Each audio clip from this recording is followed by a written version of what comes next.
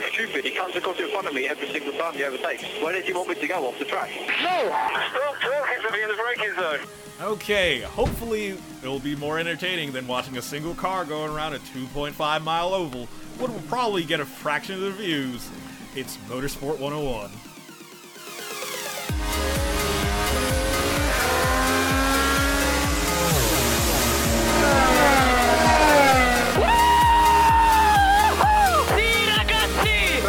It, mate. You are the world champion! Thanks, King, for taking that intro. It rolled right off the tongue.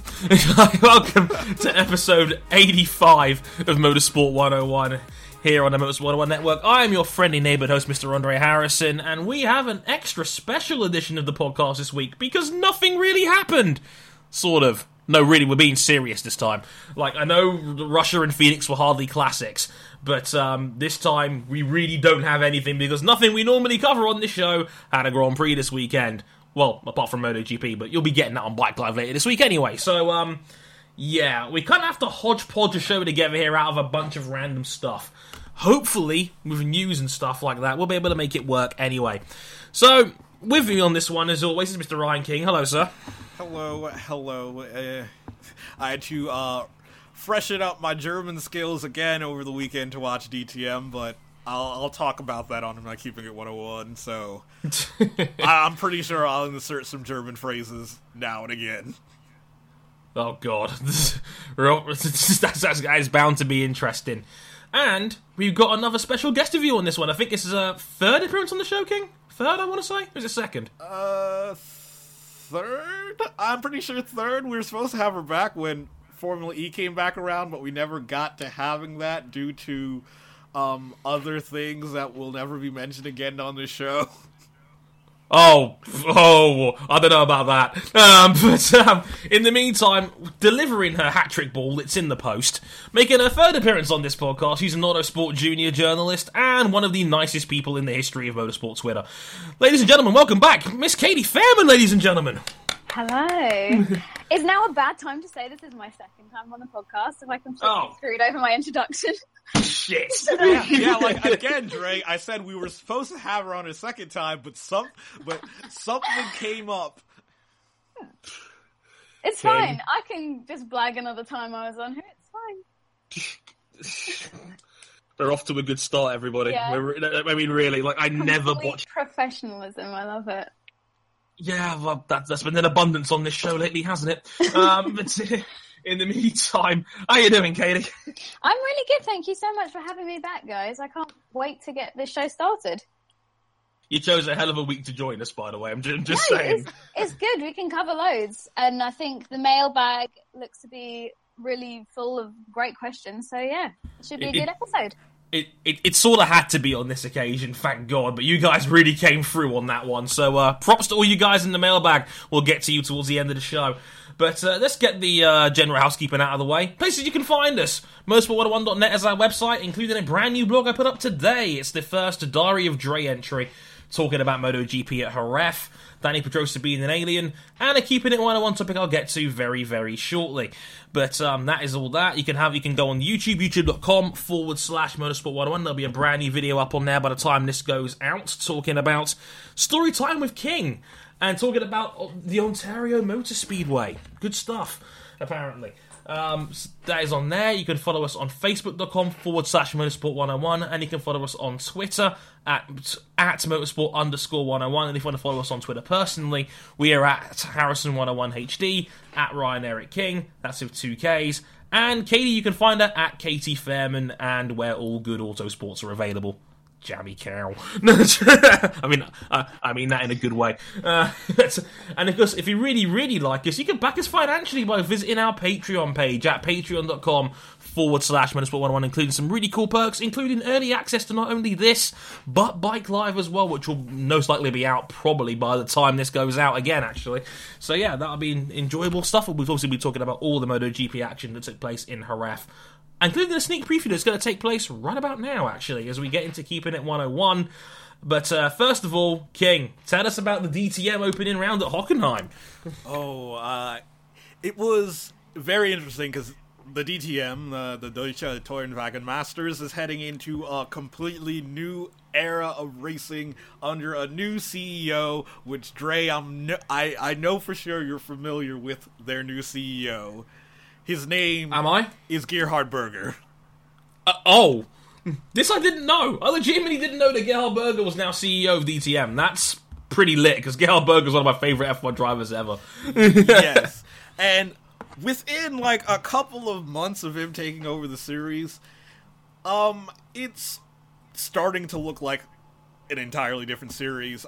Number one thing he wanted to do, he wanted to make the show more entertaining for the fans and the show more open to the fans. So each of the three manufacturers in the series, BMW, Mercedes, and Audi, they have to open one of the car's garages to the fans during the race weekend. Yeah, come take a look at our show garage. That's actually a really cool idea, though, to be fair. That's actually really cool. Okay, cool, carry on. Yes, and there was also a new raft of changes to make the DTM more exciting, because one of the common things about the DTM is that it sits in this weird situation where, on paper, it is a touring car series, but it probably is nothing like any other touring cars you ever watched, whether it be British touring cars, world touring cars, or Australian touring cars. Well, Australian supercars. But again, like, the DTM, they have this phrase for the DTM, Die snelsten Tourenwagen auf der Erde, where it's the fastest touring cars on Earth. He nailed it, by the way. Yeah, Great. try saying that after a few drinks. Well done, King. You've been practicing that one, King. No. Kind of like... Liar. It's kind of in their branding, so it's kind of hard to avoid. Because when you literally have the fastest touring cars on Earth, it's kind of... they're basically mini Formula 1 cars. They're Formula 1 cars with roofs, because they're high downforce, high power, and they create a lot of dirty air, and we know what that does. It makes overtaking quite difficult. Yeah, no kidding. So, what have they done to try and help make the show more entertaining for the fans, then, King? They lowered the downforce in the cars this year. They upped the power from, I think, 460 brake horsepower to even 500. They've also introduced double file restarts after safety car periods. Their DRS, they've also limited it, the usage of DRS, so you can now only use DRS about 36 times during a race. Okay, so you're gonna have to earn your overtakes a little bit more now, basically. Yes, and now there's a lot less dirty air. It's easier to overtake. Also, they've gone the Pirelli way of designing their tires. They have softer tires this year from Hankook, and they also have a cliff now. So you're gonna have a lot more grip during that optimal tire, range. But once you wear out the tire past a certain point, you're gonna drop off the cliff and have to pit. Ooh, so very, very mid-2010s F1 there. And it's gonna be harder to tell your team when you're gonna go pit, because they've also banned team-to-driver radio communication. Oh, Jesus Christ. Okay, that seems ridiculous. And this is on top of the fact that DTM already has a championship performance balance ballast, which is kind of hard to pronounce in English. Yeah, performance balance ballast. So, like, the better that your your manufacturer's cars are, the more ballast you're going to get. And they basically do that through qualifying. So the better your car qualifies, the more ballast you get. To kind of offset that, you do get points for qualifying. Ah, I see. So a qualifying point system, I see. Yes, which is also new for this year. Neat. So, race 1, to get to the race 1 actually went down to the last couple of laps between Lucas Auer of Mercedes and another name BMW's Timo Glock. You mean that guy that's apparently going back into F1 very soon, according to his own Twitter page? Have you seen that, King? No, I have not seen that. Has Timo Glock got, ahead of himself after getting a second place this weekend? Maybe he has, but if you look at, I think it's Glock's Instagram, and it's been posted around on Twitter an awful lot today. Like, it's him getting a seat molded in some sort of F1-esque cockpit. According to Antonio Felix da Costa, it looks very interesting, and apparently we'll all laugh our heads off regarding this. So, like, I don't know what Timo. So I've actually got his Instagram. I've got his Instagram up right now. It says, happy to announce, after a positive start into 2017, I got a call straight from the DTM, I guess, from F1 for a team for a seat fit. We'll let you know soon which one will be the first race. Still in talks. Ooh, and then a picture of him looking very suspicious. I wonder what team it is, because he is a factory BMW driver. I was like, did Pirelli need a new test driver? Maybe. That's what quite a lot of people have said. They think it might be Pirelli. Yeah, well, Glock had his chances shot for a victory in race 1 after he was overtaken out of the pits by Mike Rockenfeller, who you probably know from the World Endurance Championship. Yes, sir. Glock was able to eventually get past Rockenfeller, but not able to get close enough for the win. It also looked at Rockenfeller, since he pitted late, that he had fresher tires to have a chance at the win. But again, he made a couple of, mistakes near the end of the race and ended up having to settle for third. In race 2, which was, I think it was a dry to wet race. That race was probably slightly more exciting because the British driver, Jamie Green, you can't escape British drivers from International Motorsport. Never. Jamie Green recovered from a 5-second time penalty to win the race in the race. Wow. That's incredible. Yeah, so the DTM, exciting series. You should definitely watch. The races are up on YouTube, so I wouldn't say, like, if it was a race weekend between, like, F1 and DTM, I'd probably still watch F1 over DTM, but I'd definitely watch DTM on the Monday afterwards. Well, so the races are on YouTube? Yeah, the races are on YouTube. Okay, I'll give it a watch tonight then after we finish the show. That'd be quite neat.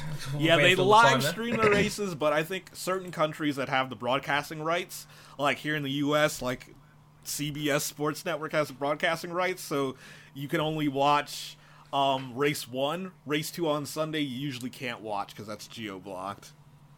Don't tell RJ, he still hates them for it. Like we told him about this. We told him about this on Slack a couple of days ago, and his response was, "They're still dead to me." Basically, after that one, I think there's also some highlights on the BT Sport Player. If any UK listeners that want to have a look, I did put them on for a few moments the other day and watched a little bit, but I have to admit I didn't watch. So, of all of those people out there, like, that are still, like, have sold all of their kidneys to be able to afford BT Sports, there you go. There's a second option there for you. This is the positives of living with my parents. I can't talk on this one. I'm in the exactly same boat. Unfortunately, they're a lot more frugal. But I think we got it free with our phone deal, so I'm not really complaining. Yeah, shut up. Right, my turn, I suppose. We talked about this a little bit before we went on the air officially, but King, you missed all the drama at Jerez with Danny Kent, didn't you? Yep, missed them all from them German race cars. Those German race cars convinced you. To be fair, it seems like a pretty good reason to convince you, but I wanted to talk about this a little bit because, this is the deepest thing to come out of MotoGP this weekend. And again, we'll probably talk about this on Bike Live in a little bit extra depth because we hinted on it last week, but it's obviously taken an extra development since then. So to catch you up, guys, if you haven't seen last week's show yet, Danny Kent was the Moto3 World Champion in 2015, the first British Grand Prix motorcycle champion since Barry Sheene, 35 years prior. So yeah, cool shit. Danny Kent moves up into Moto2 and basically turns down 2 MotoGP rides. Basically he was given the chance to jump up 2 classes like Jack Miller did the year before. He turned it down. He turned down seats with Pramac and Aspar to basically stay with the Kiefer team and go through Moto2 alongside Miguel Oliveira, who was the runner-up in that year's championship, ironically. It was a struggle for both their riders. It was not a good season for Kiefer's first Moto2 effort in many years. Both of them, I think, were outside the top 20 in the championship. Oliveira was a point better than Kent. But 3 races into this season, in 2017 now, Kent pretty much refused to race at the Circuit of the Americas. And then the big surprise announcement on Twitter the same Sunday night after the Grand Prix was, I think it was about 11 p.m. our time, he just tweets, "Due to irreconcilable differences between us and the team, I've decided to leave Kiefer Racing." And everyone was like, well, shit, where did that come from? Came absolutely out of nowhere. Shocked everybody. Nobody knew what was going to happen next. Earlier last week, we found out that, Aki Ayo's going to take him back at the Red Bull KTM team. He's going to test the bike as we speak today at Jerez, and he'll get a wildcard entry at Le Mans in 2 weeks' time. But there was a bit of a confrontation there because BT Sport, obviously getting a lot of wind of this story, they got both sides of the puzzle. They got Stefan Kiefer, who is obviously the boss of the Kiefer Racing team, and Kent's obviously former manager, and Kent himself, who was down in Jerez to test the bike. And it basically had two very awkward clashes. They got Kiefer first. He said Kent was unprofessional, and that, you know, he said that you need more than just raw talent to be good in Moto 2, which, to be fair, makes a lot of sense given Moto 2 is a spec series and it's a series of precision, a lot of hard work, a lot of precision, a lot of, you know, getting the setups right. There's a lot more to it than just ride the nuts off this bike and hope it goes fast, basically. Yet, Kent kicked up a bit of a stink about the situation, said he was going to quit halfway through free practice 1 of the weekend. He was going to take his ball and go home. They convinced him to do the warm-up, but Kent was insistent he wasn't going to race. He quit the team that weekend. Kiefer criticised his professionalism, and then next thing you know, Kent is there during the pre-race build-up on BT Sport. Susie Perry's interviewing him, and Kent says, "No, I wasn't being unprofessional at all. I was being professional. I think it was something along the lines of, I am being professional. I wasn't bitching about the team's problems last season when they were all coming about." Which I thought was quite funny, King, because it's like, well, what do you think you're doing now? Yeah. It's like, you're like, I'm being so professional by not leaking any information, but then I'm not gonna race this weekend. Yeah, I'm just gonna quit my job, and then criticize my team. That's the professional thing to do, apparently. But Susie Perry kind of gave Kent both barrels, saying, well, wait a minute, you're saying the team made mistakes and the team wasn't competitive and you weren't able to make your potential. Well, why did Dominique Agutter at the Circuit of the Americas last week finish in 5th? And it's like, well, Kent didn't really have an answer for him on that. Or did have an answer for her on that when it was kind of awkward because Kent had to kind of waffle around the answer and say, well, I can see why people would think that, but the team kept making silly mistakes. They got my tyre pressures wrong, and, you know... Little excuses like that. It was actually really kind of funny seeing Kent squirm a little bit because he knew the line of questioning was kind of hard. And again, I was quite happy that Perry did go quite hard on him because, well, BT Sport, if anyone watches their coverage, they are, safe to say, quite nice to the Brits. Let's be honest. If you're a Brit or Valentino Rossi, they love you. If you're not, well, yeah, not so great. But, King, now you've caught up, isn't it kind of crazy to see a guy quit a Moto2 team mid-season like this? Yeah, especially, maybe not mid-season, but it's they're only 3 rounds in? I find it crazy given, if the team was so bad, why did he stick around? Because Miguel Oliveira left at the end of last season to go off with Ayo and start up with KTM, and he's now on the podium regularly now. He's 3rd in the championship right now, and Dominique Agutter is in the top 10 so far this season on the same bike that Kent just quit. Yeah, it's kind of crazy. Yeah, it's ridiculous. It's ridiculous, and I've Twitter dumped on Danny Kent from a great height when they saw this interview. I was talking to a lot of friends of the show, like Zara Daniela, who you may remember, who did some of the artwork for us last year. She's a tremendous follow, by the way. Follow her, she's great. And they were just like, well, you can't really talk about being professional while throwing your team under the bus at the same time. That can't really work. And if you want to find a lot of both interviews in question, they're on the BT Sport MotoGP Twitter page. Also, there's a great debate on there with Neil Hodgson and James Toseland, 2 of their regular pundits on there. And Toseland, again, Toseland had no chill. It's why I'm a big fan of Toseland, because I've met him in person. He's a really great guy, but on top of that, he doesn't play by BT Sports rules. Like, he has no problem being a bit more savage than a lot of people do. And he just said straight up, well, he did the wrong thing by quitting mid-season, and no one in Moto2 is going to give him a job ever again now, because not only has he gone in Moto2 on 2 separate occasions, but he's quit the class and gone back down on 2 separate occasions now. So who in Moto2 is ever going to give him a job again? And then Hodgson on the other side of the table was like, well, wait a minute. Like, he's still only 23. He's still got all this talent. This is only going to be a blip for him. And again, I said it on before we went on the air, I think Hodgson was saying this because he himself quit MotoGP when he was on a satellite Ducati in 2000, I think it was 2006, or something like that. He quit MotoGP himself to go back into Superbikes. So Hodgson knows what it's like to quit a team mid-season, basically. But one more piece of information I'd recommend before going is that, moving on to the show itself, I highly recommend a piece on motomatters.com called The Rise and Fall of Danny Kent. It's written by David Emmett, who's one of the best black journalists in the business. I highly recommend you follow him as well at Twitter, at David Emmett. Follow him, he's fantastic, and he writes a long, I think it's a 3,000 word piece on Kent's situation and why it all went wrong for him. And actually, he gave Kent the right to reply as well, which is something you don't normally see in journalism, which I think should happen more often. Like, he sent the piece to Kent himself, Kent read it and sent a response. So I'm not going to spoil it for you, but it's in there. So highly check it out if you haven't already. It's a really, really great piece.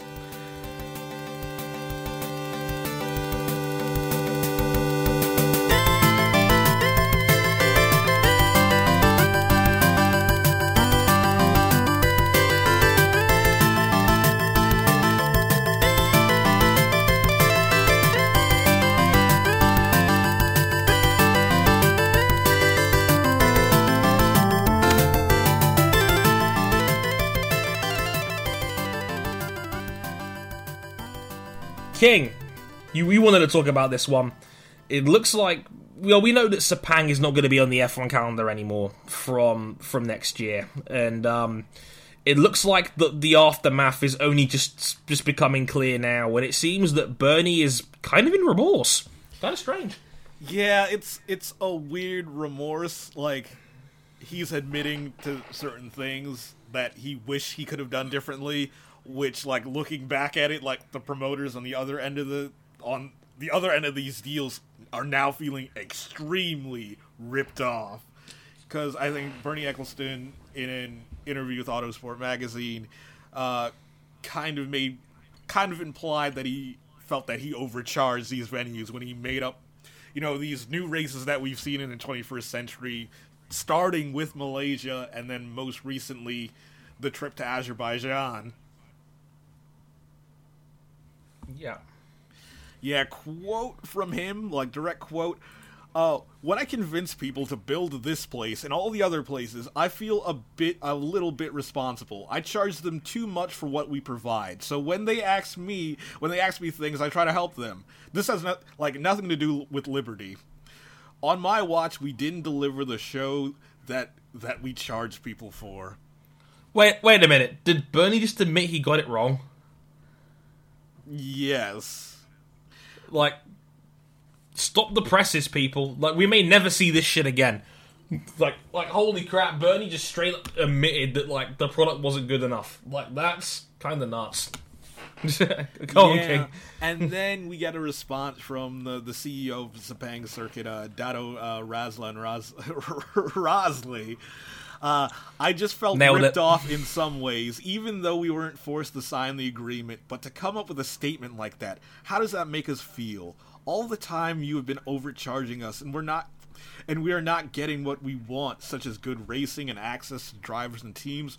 Of course, nobody put a gun to our head, but for you to come up with comments like that makes us feel worse. It makes us feel like we've been conned and we're not getting what we paid for. this sounds like an this sounds like an episode of Maury Povich. This is not like this is nuts. And then like it's like Bernie to Reuters, he gave a response. He said, and Bernie said, "Nobody made him look stupid. It's difficult to make people look stupid, and if they are, they are." If what a line that is.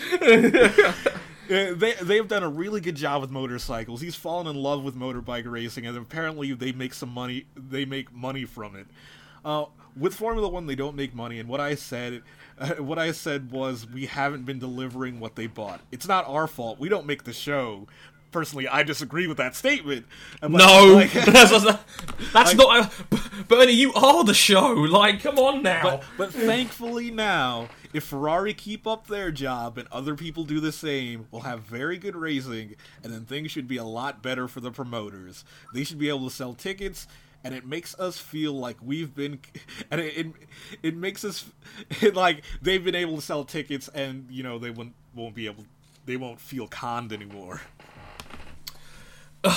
Wow, like that's amazing. Like it's like Bernie is like kind of holding responsibility for F1 not being the product they anticipated it was going to be over there, because this is not a new thing. Like Sepang's been on the calendar since like '99. I think it made its F1 debut, 98 or 99.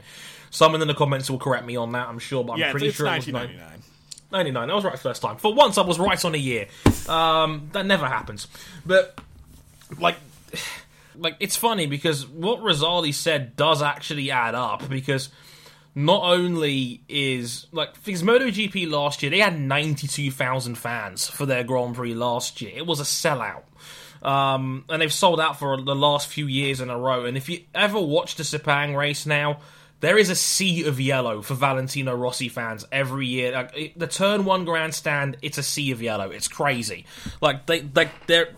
That is a bike racing part of the world in general, because they love bikes over there. Malaysia, Vietnam, Indonesia, Thailand, that's got a World Superbike race and could have a MotoGP race very soon as well. They love their bikes over there, so that totally makes sense that they've grown MotoGP in the years they've had a race over there. But on top of that, apparently MotoGP sanctioning fees are 10% of what Formula One's are, which makes a whole lot of sense. Yeah, so it goes hand in hand with Bernie just straight up admitting, yeah, we overcharge these dudes, when, MotoGP, which actually is profitable for the circuit, it's literally 10 times cheaper than what it would cost to run an F1 race over there. And they weren't making money back on concessions either, because their tickets were always dirt cheap, King. Like, apparently it was like 80 quid for a weekend ticket in Malaysia. Yeah, Malaysia has always had the cheapest Formula One tickets on the calendar. Yeah, because wasn't it Petrobras? Don't they subsidize the race pretty much? Yes. Petronas, which is the Malaysian state-owned oil company, basically they use it as a way to advertise. So the Malaysian government pays the fees for them to host a race, and that's the way that most of the races on the calendar, through some way or through some means, it's government-backed. The only race on the calendar right now that is not government-backed at all is the British Grand Prix. Yeah, and let's be real here, they've not exactly had the best of times promoting that one either, despite getting 140,000 fans in there at pretty extortionate prices, to say the least. It's weird to think about, why do we have these races to begin with? Because between Malaysia getting introduced on the calendar in 1999, the newest a new race on the calendar in a new market, the last time that happened was in 1985, when Formula One went to race what was then behind the Iron Curtain in Hungary. Between 1999 and 1985, the only new that was a whole period of where Formula One just didn't expand at all. There was the Luxembourg Grand Prix, which was just a way to have 2 races in Germany, and the Pacific Grand Prix was just a way to have 2 races in Japan. F1 didn't expand to any new markets until 1999. And then after that, you got this whole wave of new markets for Formula One, where they went to Malaysia in 99, Bahrain in 2004, China in 2004, Turkey in 2005, Singapore in 2008, Abu Dhabi in 2009, Korea in 2010, India in 2011, Russia in 2014, and obviously Azerbaijan last year. And that, like, makes up now, like, half the calendar. That's sort of nuts that, like, in the space of 15 years, like, F1 didn't venture out, and then in the next 15, they've done nothing but pretty much go to all these flyaway rounds. And, like, King, it's like the net return on these flyaways, like, they're not really sticking, like, when it comes to fans' eyes on the calendar. Like, I still think there's a lot of fan bias towards the older historic venues. I don't think any of these newer rounds have really bedded themselves in outside of maybe Singapore. Yeah, and it brings up the question of what is Formula One getting back from going to these new markets? Because, like, I'll probably go into it later, but F1 is always, like, F1 racing in general has always tried to expand to newer and newer markets, but they've always had a concrete reason. But I can't find a reason to why we've had this new wave of trying to globalize the sport other than, you know, the massive contracts that Bernie mentioned. Yeah, it's like, I don't see where the net return is on something like this, because I think, if anything, people loved the calendar more when it was more of these historic venues like Hockenheim when they were going through the forests, or, you know, just having a German Grand Prix on the calendar, having Magny-Cours on the calendar, for example, when it was the French Grand Prix through until 2008, and places like that. So, the only one that's really sticking out to me right now is Singapore, because that is basically Monaco 2 now at this point. And even that's risking not being on the calendar anymore soon, because, again, they can't afford to host the race, which is nuts, because it's Singapore, for crying out loud. It's a beautiful spot in the world, and, you know, it sticks out as a night race, but then again, we have, like, 2 of those on the we have 3 of those on the calendar now to have night races, so it doesn't stand out so much in that front either. I mean, King, if you can't put your finger on a reason, then what happens next? Like, are we going to see, like, an exodus of these rounds soon? It's starting to feel that way, isn't it? I mean, we lost India and Korea already. Yeah, because they couldn't afford to do it. Like, they realized they couldn't afford it immediately and cut the cord.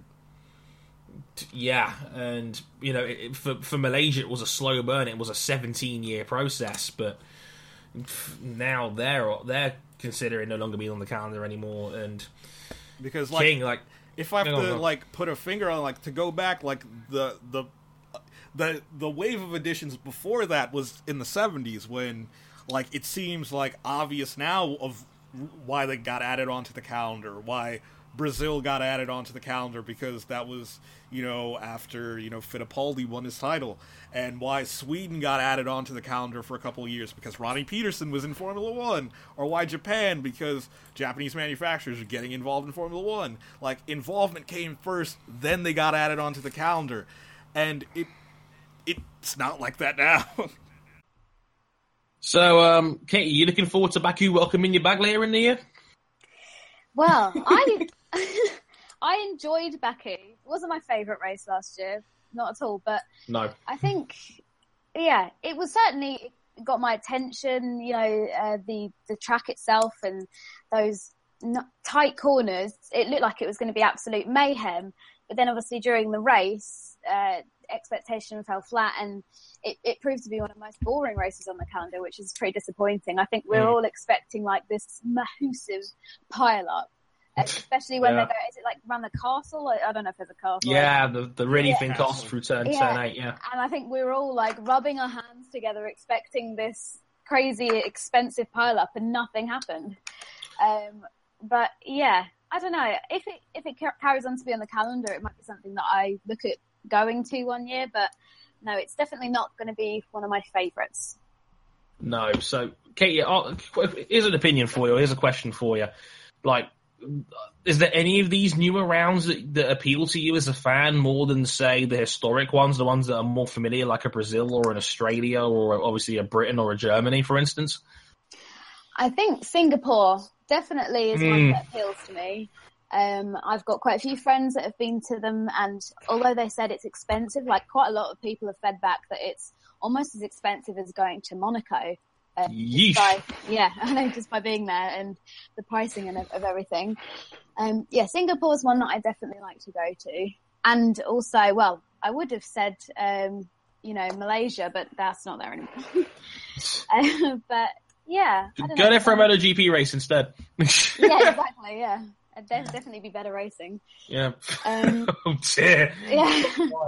But at the same time, I'd also like to see a return of some of the older races that we had. So, like Argentina and South Africa are two races that I think would be great on the calendar again. But I do know, and I don't know how much of an exclusive scoop this is, when Bernie was still in power, he took quite a lot of trips to Argentina to meet with people to try and get the race back on the calendar. Yeah, I mean, Argentina doesn't seem likely because of the state of their government finances, to the point where I remember last decade they had part of their navy repoed.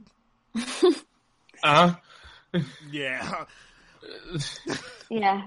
Financially, I don't know how possible or plausible it would be, but it's funny because they've got their MotoGP round on the calendar now. They've had their MotoGP round there for about 4 years now, so like they are making steps in motorsport progress. So that's concerned. Yeah, if it was entirely privately funded, like the Argentina MotoGP race, like if that, like then it would be possible. But if the government had to back it, it would not be able to happen. No.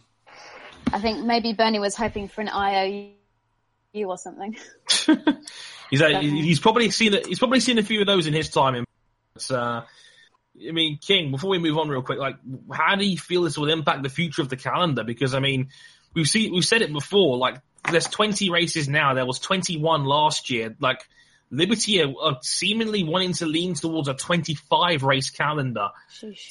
And yet, these flyaway rounds are not surviving right now. So where do you go from here? They need a concise vision on what they want the calendar to look like, about why they want to have, these rounds outside of Europe. Because we've always had reasons to why we went overseas, even back in the old days, about why they, the first time that there was ever a race to purposely expand racing's market was in 1903. Yikes. Where the French automakers, this is back in a time where industrialization was fairly new, so there were still countries in Europe that still weren't as industrialized as others, and the big marker on that on their calendar of where they wanted to expand to was Spain. They had the 1903 Paris-Madrid race, from Paris to Madrid over open roads. I'm not going to get into the full story of the race. Just to give you a hint, the race never made it to Madrid, and it has the nickname The Race to Death. Oh, good. But a bright and cheery nickname there. let's just say, they started having races. They tried to expand to Spain in 1903, and Spain didn't have a Grand Prix winner until who came along? Fernando. Yeah, Fernando Alonso, who we'll get to. It can be extremely hard to get to expand to other markets that really need to embrace it, and for other reasons, there are other reasons why Spain couldn't embrace Formula One. And other countries, when they try to expand to, I think the decade before, they purposely expanded into Britain, and obviously that has been gangbusters. Grand Prix racing is Britain now. Pretty much. I think, the first... It wasn't... legally, they couldn't call it a race, but it was a race It was a race in 1896 from London to Brighton in the South Coast. And... Hometown. Yep. It was a race from, they invited 2 French teams, and an American team got invited as well. It was actually the first time American cars were in Europe. But because it wasn't a race, I know the French team won, despite, all American reports saying otherwise. I've looked up historical records. No one says that Frank DeRay's cars lost, even though I know for a fact that they lost to, I think, a Bollé car, which eventually, for a time, the Bollé Voituette was a small miniature car, was the most popular car in Britain at the time. It was, I think, who would eventually become King Edward. He was the first member of the royal family to ride an automobile, and it was a Bollé. And it was that was the automobile's first introduction into Britain. It was not a British-built car. It was a French car. So, King, let me get this straight. One, not only this wasn't a race, more a cannonball run, and two, was that you, the American, providing us with alternative facts? Yes. Like more than a century ago, the American press tried to create alternative facts by saying that the Dorea Motor Company won the 1896 London to Brighton race. Right, like, America was way ahead of North Korea on the feeding people fake news thing, I see. Clearly. And I think I tweeted it out like a couple weeks ago, where I actually did the research, and the buildings used as a start and finish line in the London to Brighton race still exist today in modern London and Brighton. Neat. Yeah, I think the finish line in Brighton still exists because it was a hotel. It was the Hotel Metropole, but now it's known as the Hilton Brighton Metropole. Hey, I know that one. Yeah, I think it's on King's Road, right on the beach. This is going way over my head now. Whooping Brighton when you're, like, dishing out this insane historical knowledge, and I'm like, oh, Brighton, I know that word. I live there. Katie knows this place. References. I've heard of that before. Yeah, it's parts of Brighton I recognise. But besides that, like, yes, like, sometimes you expand and it works, but it usually takes a lot of time because, first race to first Grand Prix winner took literally a century for Spain. Hey man, they got there in the end. They got there in the end. One guy made it. One guy climbed the mountain. Which is actually kind of a beautiful segue, really, because, Fernando Alonso apparently went to some place in Indiana and drove around an oval for a bit. I don't know why, but apparently it was a big deal. It's a big deal. Over 1 million people watched. Actually, over 2 million people watched. Yeah, Fernando Alonso arrives at the Brickyard, ladies and gentlemen, and this was a big deal. Unlike what certain female journalists may or may not have told you on the internet over the last month or so, this was a big deal. Hi, Jenna. How you doing? Hope you're listening. Great journalism, by the way. Like, really. I mean, it was an absolute star-studded piece of garbage. Fun fact, the Taylor brothers still undefeated in IMSA as they win in the Circuit of the Americas over the weekend. Yes. You had to get a Taylor brothers in there, didn't you? You had to get the Taylors in there somehow. You biased American just because the Taylors are cool people. Okay. Right, as I was saying, Fernando Alonso rolled up at the Brickyard, and the reason why this was the case is because it was him trying to complete the rookie orientation program for the Indianapolis 500. This is the cool part because King's got the really cool voice, so now he gets to narrate the important details as to what the rookie orientation is. So go on, King, tell us about it. Okay, the rookie orientation program is the Indianapolis Motor Speedway's standard process of making sure that rookies are acclimated and competent enough to race in the Indianapolis 500, because it being the Indianapolis Motor Speedway, cornering speeds are about at 215-ish miles an hour on race day, so you don't want to have a mistake at 250 miles an hour because you're inexperienced. So they always make sure that rookies are competent enough to race the speedway. To do this, they send out rookies in single car runs to complete single lap speeds over stages to get them adjusted to racing at high speeds. So they send out one car at a time. In Alonso's case, he's the only car out there because rookie orientation for everyone else is next week. He couldn't attend because he'll be in Spain for the Spanish Grand Prix. So they got IndyCar bending over backwards to get the new boy in there. How nice of them. Yes, he gets to take his rookie orientation test early. So stage 1 consists of 10 laps at 10 laps between 105 and 110 miles an hour average speed over a lap. King, that's 205 and 210. Sorry. 200. There's a bit of a difference there. Yes. Then 15 laps at 210 and 215 miles an hour. Then last stage, 15 laps between 215 and 220 miles an hour. And apparently, I shouldn't say apparently, we all watched it. Alonso did those laps, except for I think the second stage of 15 laps, he all did those laps on the trot, which is insane, because usually they go out there, do like a 3-lap stint, feel comfortable, and then do all the laps that they have to do left. Alonso just went out there and did it. Yeah, it was seamless from Fernando. He just got it out of the way, had a couple of warm-up runs to just obviously feel out the car, and then off he went. And it was like clockwork. He just banged out those laps straight away, and the entire internet was just in awe. Like they were complete. I had the day off work, ironically, when I saw this happen, and just seeing the amount of people just mystified by what they were seeing. Like, it's Fernando. He's here. He's actually here. He's there. The car is orange. It's beautiful. Yeah, the orange was fantastic. Yeah, by the way, the vintage livery, the vintage McLaren IndyCar livery was just so awesome.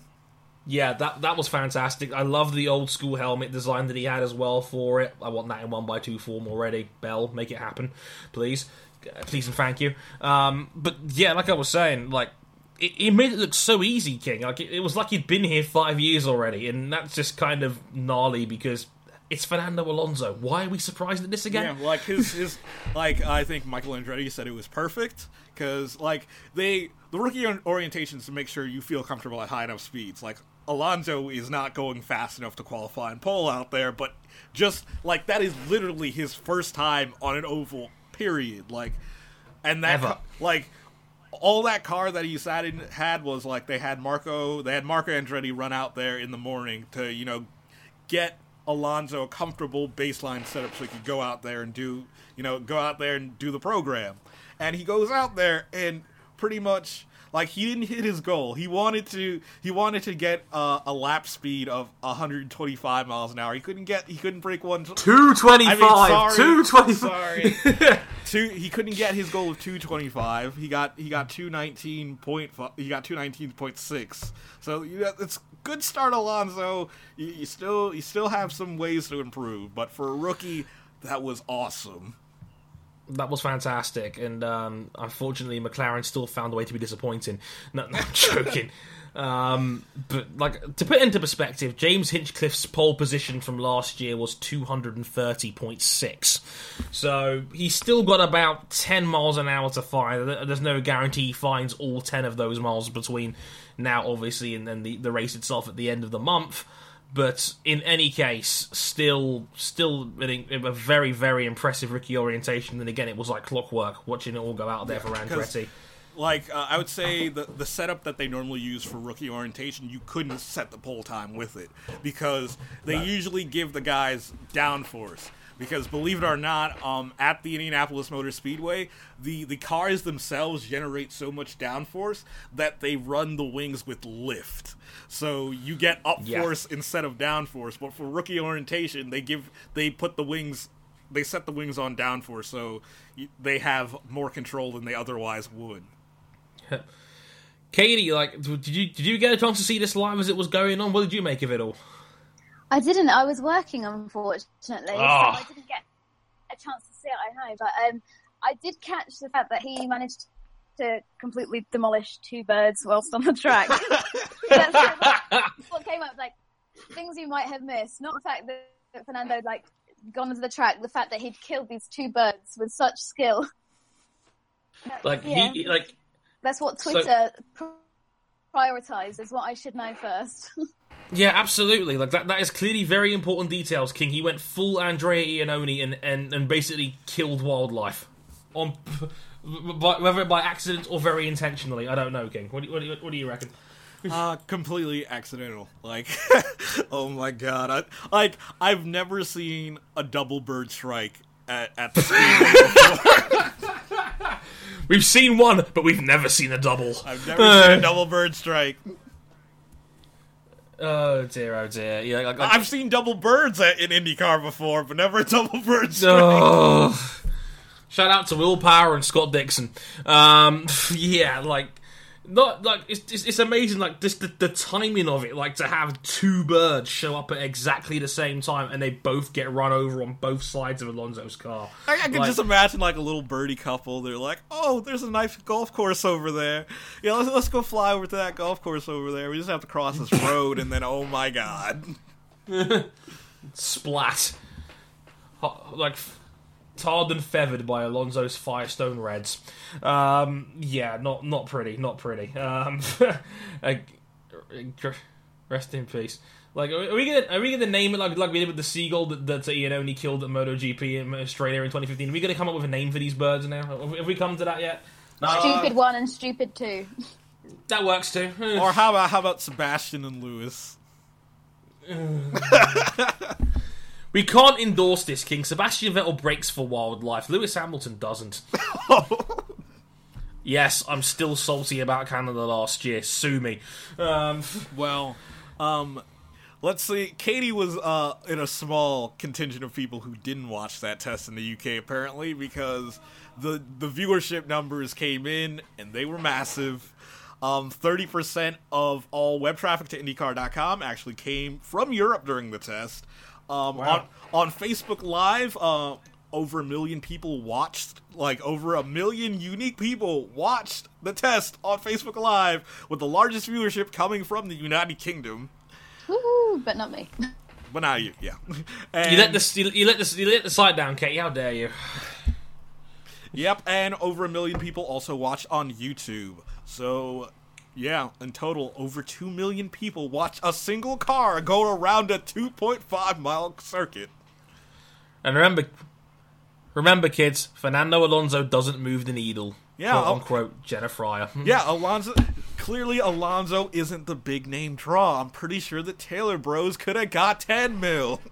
No, like, we're going to wheel out Buddy Lazier one more time, we'll throw him out there in the car, and he'll be just fine. He'll get 50 million viewers. He's a brand name, King. Roll with it. Buddy Lazier is such a brand name that when you said his name, your audio cut out, because the internet couldn't handle it. Yeah, like again, the internet clearly thinking ahead and, basically anticipating the reaction of what was going to happen, and they thought, for the good of everybody, they'd shut my mic off for that half a second. Probably for the best, in all hindsight. But it is kind of crazy to see that the United Kingdom were the people that are most interested. And again, as King mentioned, GP racing is pretty much the UK at this point, but IndyCar's kind of a different kettle of fish, King, because it's such a domesticated series. So yes, it is still technically the national championship. Like, it is our national championship. Yeah, exactly. And so for so many of the United Kingdom to make an effort and tune in and chip in like this is crazy. And like, that sounds great, but King, what was the reaction like in his home country of Spain? Trending on Google search at the time was ¿Quién es Fernando Alonso? Which, if you don't know Spanish, who is Fernando Alonso? They're clearly all Marc Marquez fans over there. Like, the ball has moved. Like, the goalposts have been moved in the 10 years since Alonso won a world title. They've stopped caring, and they've gone all into bike racing now. They're all too busy celebrating Dani Pedrosa's latest win. Clearly. Oh dear. Like, but I mean, the Spanish, like, the drivers themselves were excited for this, because if you watch the sessions, like, drivers actually came out to watch this go down, even like non-Andretti drivers. I know I saw Connor Daly there, obviously Andretti driver from last year. I mean, Andretti driver who was last year's Indy 500 champion, Alexander Rossi, was there. The person who was probably the most excited, though, was Mario Andretti, who at 3 a.m. flew out to Indianapolis for this. Wow, Mario flew out at 3 a.m. for this. Yes, he flew out. He did commentary the entire time. Yeah, in all fairness, he was amazing. Like, and props to Kevin Lee as well, who had to host the broadcast, because there was a lot of time filling they had to go through during that program in the morning before Alonso was ready to go. And Mario Andretti had just all these great stories about his time driving, and was great entertainment, and he threw shots at Jenna Fry, which I thought was fantastic. Probably if I had to watch practice all of month of May, that 3-man booth that they had Kevin Lee, they had Mario Andretti, who obviously everyone knows, the world champion, the former world champion and Indy 500 champion, and Johnny Sutherland, the last McLaren driver to win the Indianapolis 500. And him and Mario having conversations about when they were rookies and how rookie orientation was back in their time was incredible, and also a bit worrying because the amount of effort you had to do to be allowed to race in Indianapolis, Alonso would not have been allowed to Alonso would have not been allowed to race in Indianapolis. Do you want to tell us a bit more about that, King? So, back in the 60s, when both Andretti and Sutherland were rookies, obviously this was before electronic and timing scoring was a thing. So, for rookie orientation, before you could even race, before you could even practice at Indianapolis, you had to participate at 2 oval races on the national championship, in the national championship before then, without incident. So back in the 60s, they had paved ovals. They also still had dirt ovals. So you could have been racing at a dirt oval to try to be allowed to race in Indianapolis. Yeah, that's nuts. There's no way Fernando would have made it in now. Then, if you do that, you still have to go through the rookie orientation program at Indianapolis. Before timing and scoring, before electronic timing and scoring, things were a bit different. They had 4 veteran drivers standing at the 4 corners of the racetrack, and you basically just go out there, do your practice session, try to go as quickly as you can, as safely as you can, and basically the veterans come back and they basically give the yay or nay to whether they think you're safe enough to race with out there. So it was basically like watching Strictly Come Dancing. You have the 4 judges get together and deliver their verdict. It's a yes from me. Yes, it was. So who pressed the golden buzzer for Mario Andretti to take part then, I wonder? I don't know, but he was Mario, so... Yeah. That is actually kind of amazing in essence, but this was a spectacle. This was an amazing spectacle, and I didn't realise that 2 million people would watch this, and in what in hindsight was actually ridiculously boring, but... Again, just seeing Fernando Alonso take part in IndyCar and the impact that it has, and seeing one of the best F1 drivers of our generation out there in an IndyCar and crossing the states, and just seeing the level of excitement from everybody was fantastic, and that can only be a good thing in the world of motorsport, to have people excited for something they haven't seen before. That's only a good thing, Jenna. So when you weigh it all up, fantastic to see. So, King, when's Alonso coming back? When's Alonso coming back? I assume he's coming back next week, Wednesday, when practice for qualifying starts. That should be fun. Looking forward to seeing that. And of course, there are some other comments made because of the popularity of Alonso's arrival, questions have been raised about what IndyCar should do. And Mark Miles, who's probably the closest thing to Bernie Ecclestone we have, he's the CEO of Holman and Company, IndyCar's parent company. He's not a member of the Holman family, but he's been appointed by them as CEO of the series. So he says he doesn't think that this is a strategy for them, for the series as a whole. Quote, "I don't think this is a strategy for us. This happened under a unique set of circumstances. In so many respects, we're not going to be following the Grand Prix series around and trying to poach drivers." And I should note, in the transcript, there is an exclamation point at the end of drivers. Said with enthusiasm. We are not going to start chasing their drivers around. Oh dear, oh dear. And I think I'm not going to go through the whole thing. Everyone has heard of Formula One, but we only have one race in the U.S. at the moment. I'm sure they're trying as much as Alonso is, in many respects, to take advantage of that. But it's good for them. As in Formula One. Of course. So yeah, no, IndyCar's not going to try and hook Max Verstappen in a seat anytime soon. No, that's. Oh dear. How bad could that possibly be? I'm pretty sure race 1 race 1, Ed Carpenter would put Verstappen in the wall. Is that their idea of rookie hazing? Like, you just punt Verstappen into a wall. It's like, hey, welcome to IndyCar. Hey, Carpenter tried to do that with Karam last year. Oh dear! Like, I don't know if you ever saw that game a couple of years ago, but Ed Carpenter almost ran 20-year-old IndyCar rookie Sage Karam into a wall. Karam held firm. He would go on to finish in the top 5. Then Ed Carpenter marches down about 200 yards down pit lane at the end of the race, walks up to Karam, and in front of the hard camera goes, "I don't like your fucking driving, man." And almost got into a fight. It's tremendous TV. Oh God, I haven't seen that. Yeah. I'll have to search that after the podcast. Yeah, basically, as a result of that, IndyCar changed their entire rulebook to say that no one can criticize the series or another driver anymore, basically. I mean, people still do it. Like, that. Emmy Davies Dixon does this on a weekly basis still. The saltiest IndyCar fan. Oh, yes. Our beloved Emma Davies Dixon. Look, King, if I ever end up in America, I have to meet her at some point, just for the jokes. She's like, I gotta meet Scott Dixon's wife. She's just gold. Yeah, like, if you've ever seen the episode of IndyCar Test Drive and Dixon's on there, like, it's like their quiz show, their version of Grill the Grid. At the end of the episode, they ask him a funny bonus question, and Dixon said, "Who gets more picture requests, you or your wife?" And then Scott immediately says, without hesitation, "My wife does." Doesn't even hesitate on that one. Same deal. But congratulations to Fernando on passing his rookie orientation in flying colours. That was awesome. A great spectacle, and hopefully more to come for IndyCar.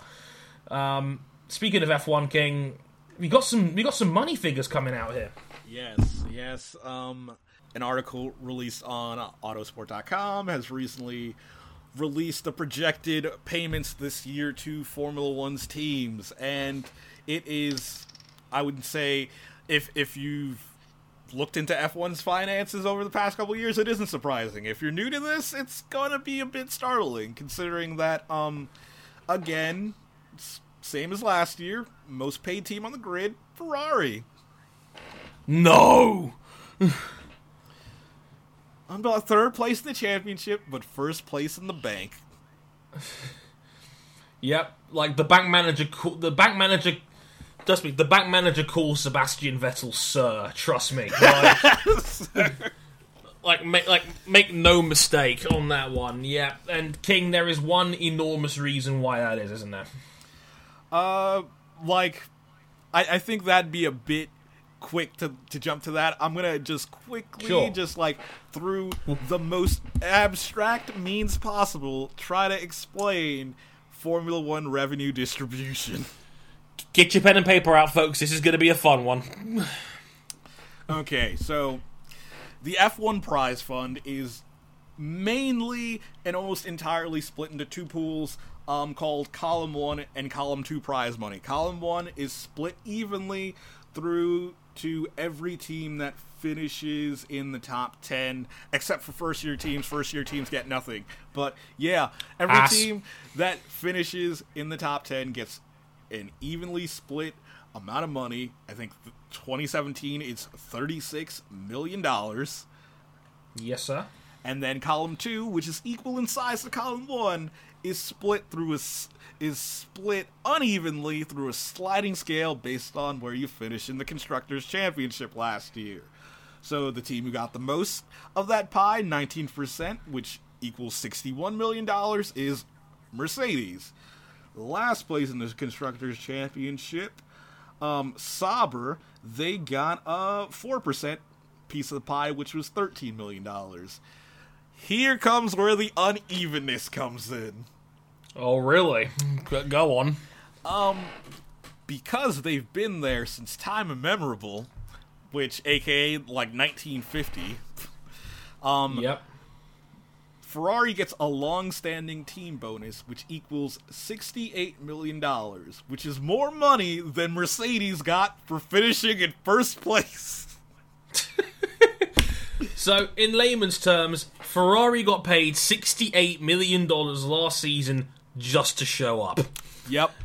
They got that money for just being there. Like, it raises some questions that it's because they, like, quote, in brackets, long-standing team bonus, because McLaren has been there since the mid-60s.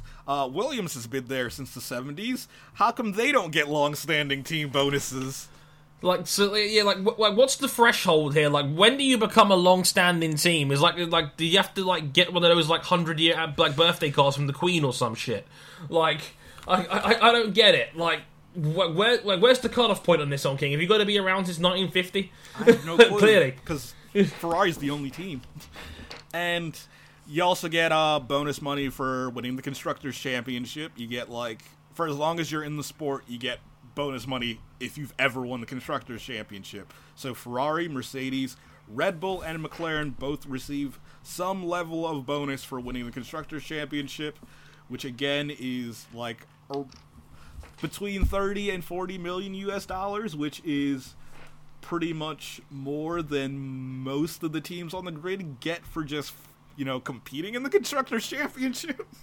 Yeah, like, Mercedes and Red Bull got $39 million from this last year. That is more than everybody got for Column 1, and it's more than everybody outside of Force India or better got in the Constructors for last year. And then there's other outside agreements. So basically, you could say in some ways the Concord Agreement's dead. Like, all the teams don't collectively bargain to compete in the championship. FOM has individual contracts with each team for them to compete. So I know Red Bull made a threat to pull out a while ago, and I think back then an FOM representative or Bernie said that would be impossible, because yes, it would be impossible, because Red Bull has a contract directly with FOM saying that they will compete in Formula 1 until at least 2020. And are you implying that maybe the FOM gave Red Bull 35 mil under the table to say shut up about quitting? I mean, it's not under the table. I mean, the FOM wouldn't comment. You know what I meant. The FOM wouldn't comment on Autosport's numbers, but they've been proven to be fairly accurate. Oh dear. So yeah, Mercedes and Red Bull have got $35 million straight from FOM. Williams has gotten $10 million. Yeah, Williams got $10 million basically for taking part alongside, just for taking part, as with Merckx and Red Bull getting $35 million each, where that's concerned. So, looking at the entire table and what everybody got, yeah, Ferrari were top of the pile with $180 million worth of prize money. Which is, again, $9 million more than Mercedes, who dominated the championship last year. Like, they got 9. I think they got 9 less. They got 171. Red Bull 161, and then there is, like, a huge gap back to McLaren on 97. Like, King, what's up with your man's at Haas at the bottom? You don't get any prize money in your first year in the series, and also your column 2. It's not based directly off of last year's standings. It's based off of an average over the last 3 Constructors' Championships. So Haas technically is almost at the bottom. Yeah, because they're missing the $36 million payment they would have gotten if they had competed, say, last year beforehand as well. So that put them at the bottom. They would have gotten more than Sauber, but Sauber got $30 million more than Haas, despite the fact that Haas was 2 places higher than them on the Constructors' Championship. So, King, like, we've been here before with Ferrari making a ton of money just for being there, but, like, on a scale of 1 to 10, how bullshitty is this? 9. I would go 10, but column 1 exists. like I can't give them 10 because column 1 exists. There's no reason. Like, they put some sort of effort. It's like if a student handed in a test, I give them 1 point because they wrote their name on it. Okay, that's a pretty damning verdict there, King. I'll say that. So you gave them the 1 point simply for spelling their name on the front of the paper. You're one of those dudes, are you? Yeah. They tried to go for equality. It's very token, but they tried. Give them a cookie. I mean, Katie, I think it's fair to say, how is an independent team meant to compete when the big three, as we know them in F1, are making 70, 80, maybe $100 million a year more in prize money?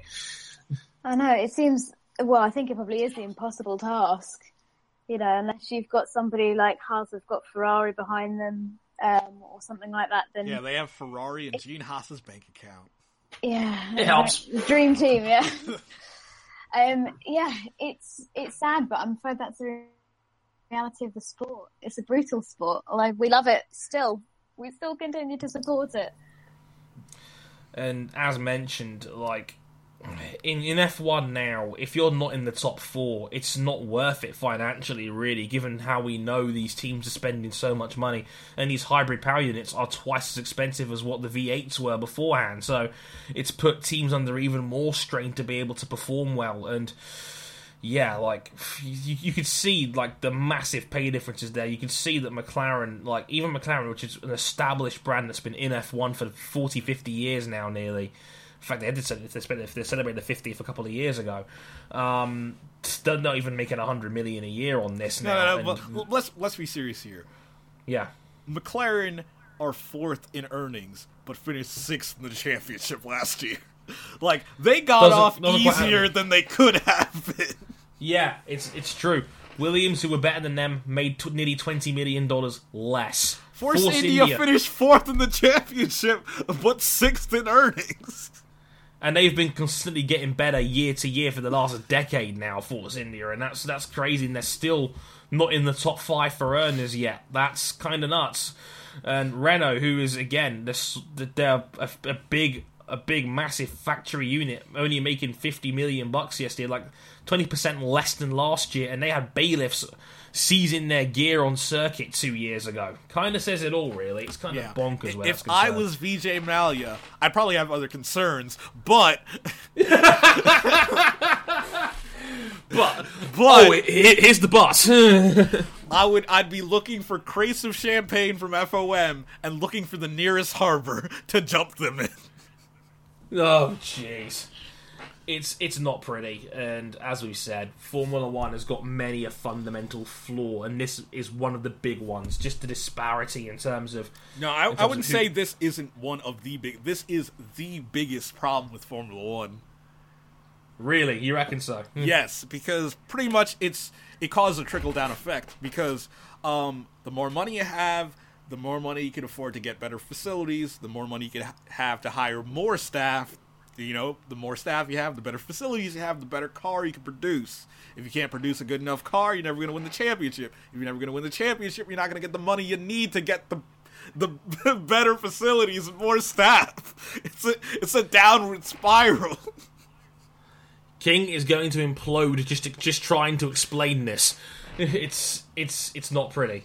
But yeah, you're absolutely right. There is a huge trickle-down effect that comes from teams not getting paid, and I would love to see something like the NFL of a collective bargaining agreement where they could all split the money equally, or at least have, a bit more disparity where, you bring the lower teams up a little bit, because they're the ones that need the help. I mean, if you're not in the top 4, you're surviving in F1, you're not competing, and that's probably the biggest issue that comes in F1, and again, the trickle-down effect is so great. And you could arguably say the NFL does more for the people at the bottom, because yes, all the money is split evenly in the NFL, but the most important commodity in the NFL is the players you could put out there on game day. And at the end of the season, the worst team gets the first pick for the best college player.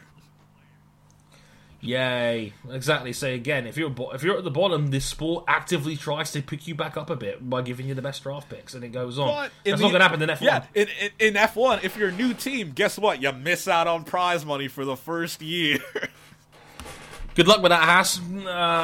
Thank God GNAS has got very, very deep pockets, to say the least. And isn't it sad when the only way you could enter Formula One is if you have deep pockets? Ugh. Oh dear. Reassuring stuff there indeed. Reassuring stuff indeed. So, with that in mind, Should we do the mailbag, King? Not one more story. One more story? It actually broke during the recording. Okay, go on. It is another comment from IndyCar CEO Mark Miles about about the possibility of 4 new IndyCar races, 2 of which might be overseas. What? Yes. Go on. A Chinese auto manufacturer is interested in having a race in China overseas, a race in China, but they're not sure where. That is the first location. Second location, race in Mexico. Okay. But it's not in Mexico City. It's going to be in the city of Puebla in Mexico on a 1.25 mile oval. A Mexico oval race. Yes. Wow. Yes, a Mexico oval race. And we're going to Calgary, Alberta, Canada.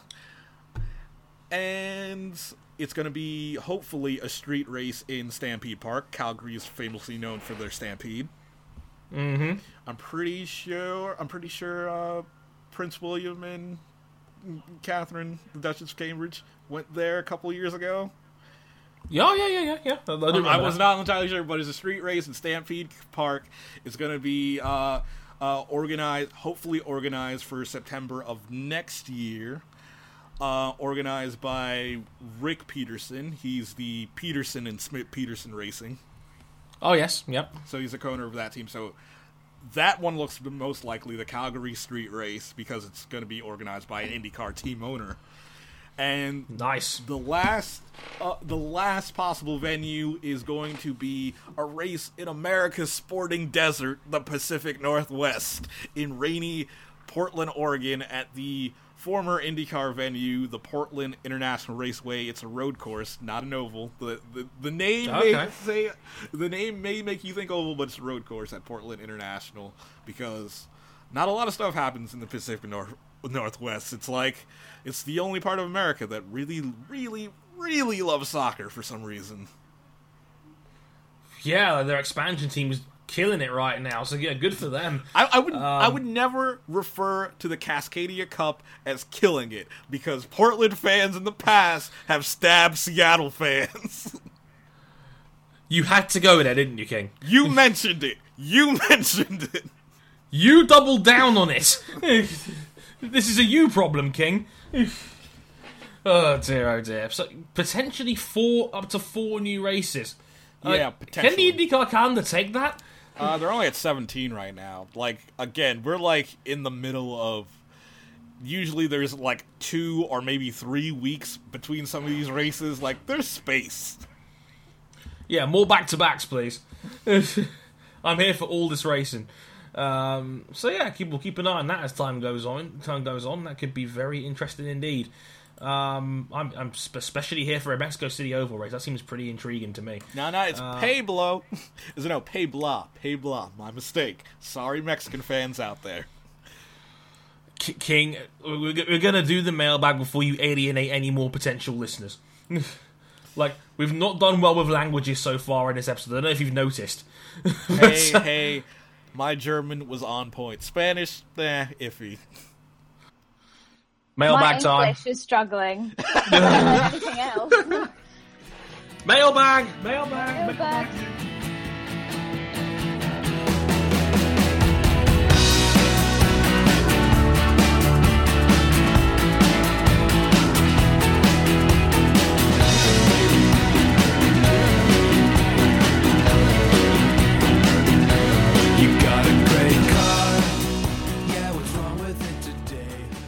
Okay, for the love of God, let's get this in a mailbag before we piss off anybody else. Then again, these are all fan questions, so who knows? We may end up pissing them off anyway. But sod it, let's do it anyway. Okie dokie. So, this is an enormous bumper mailbag, so thanks to everybody that chipped in on this one. You really helped out prolong the longevity of this show. So yeah, we salute you on that one, especially Shawnee F1, who's a Patreon backer for the show. On this one, the only disappointing thing is he's got a Max Verstappen avatar. Yeah, he can't win them all. I'm joking, Shawnee, if you're listening. Don't worry about it. Right, see some of his questions now. First one up. Would it be fair to consider Felipe Massa a Driver of the Year contender? That's a reach if I've ever seen one. I don't know what to say about that.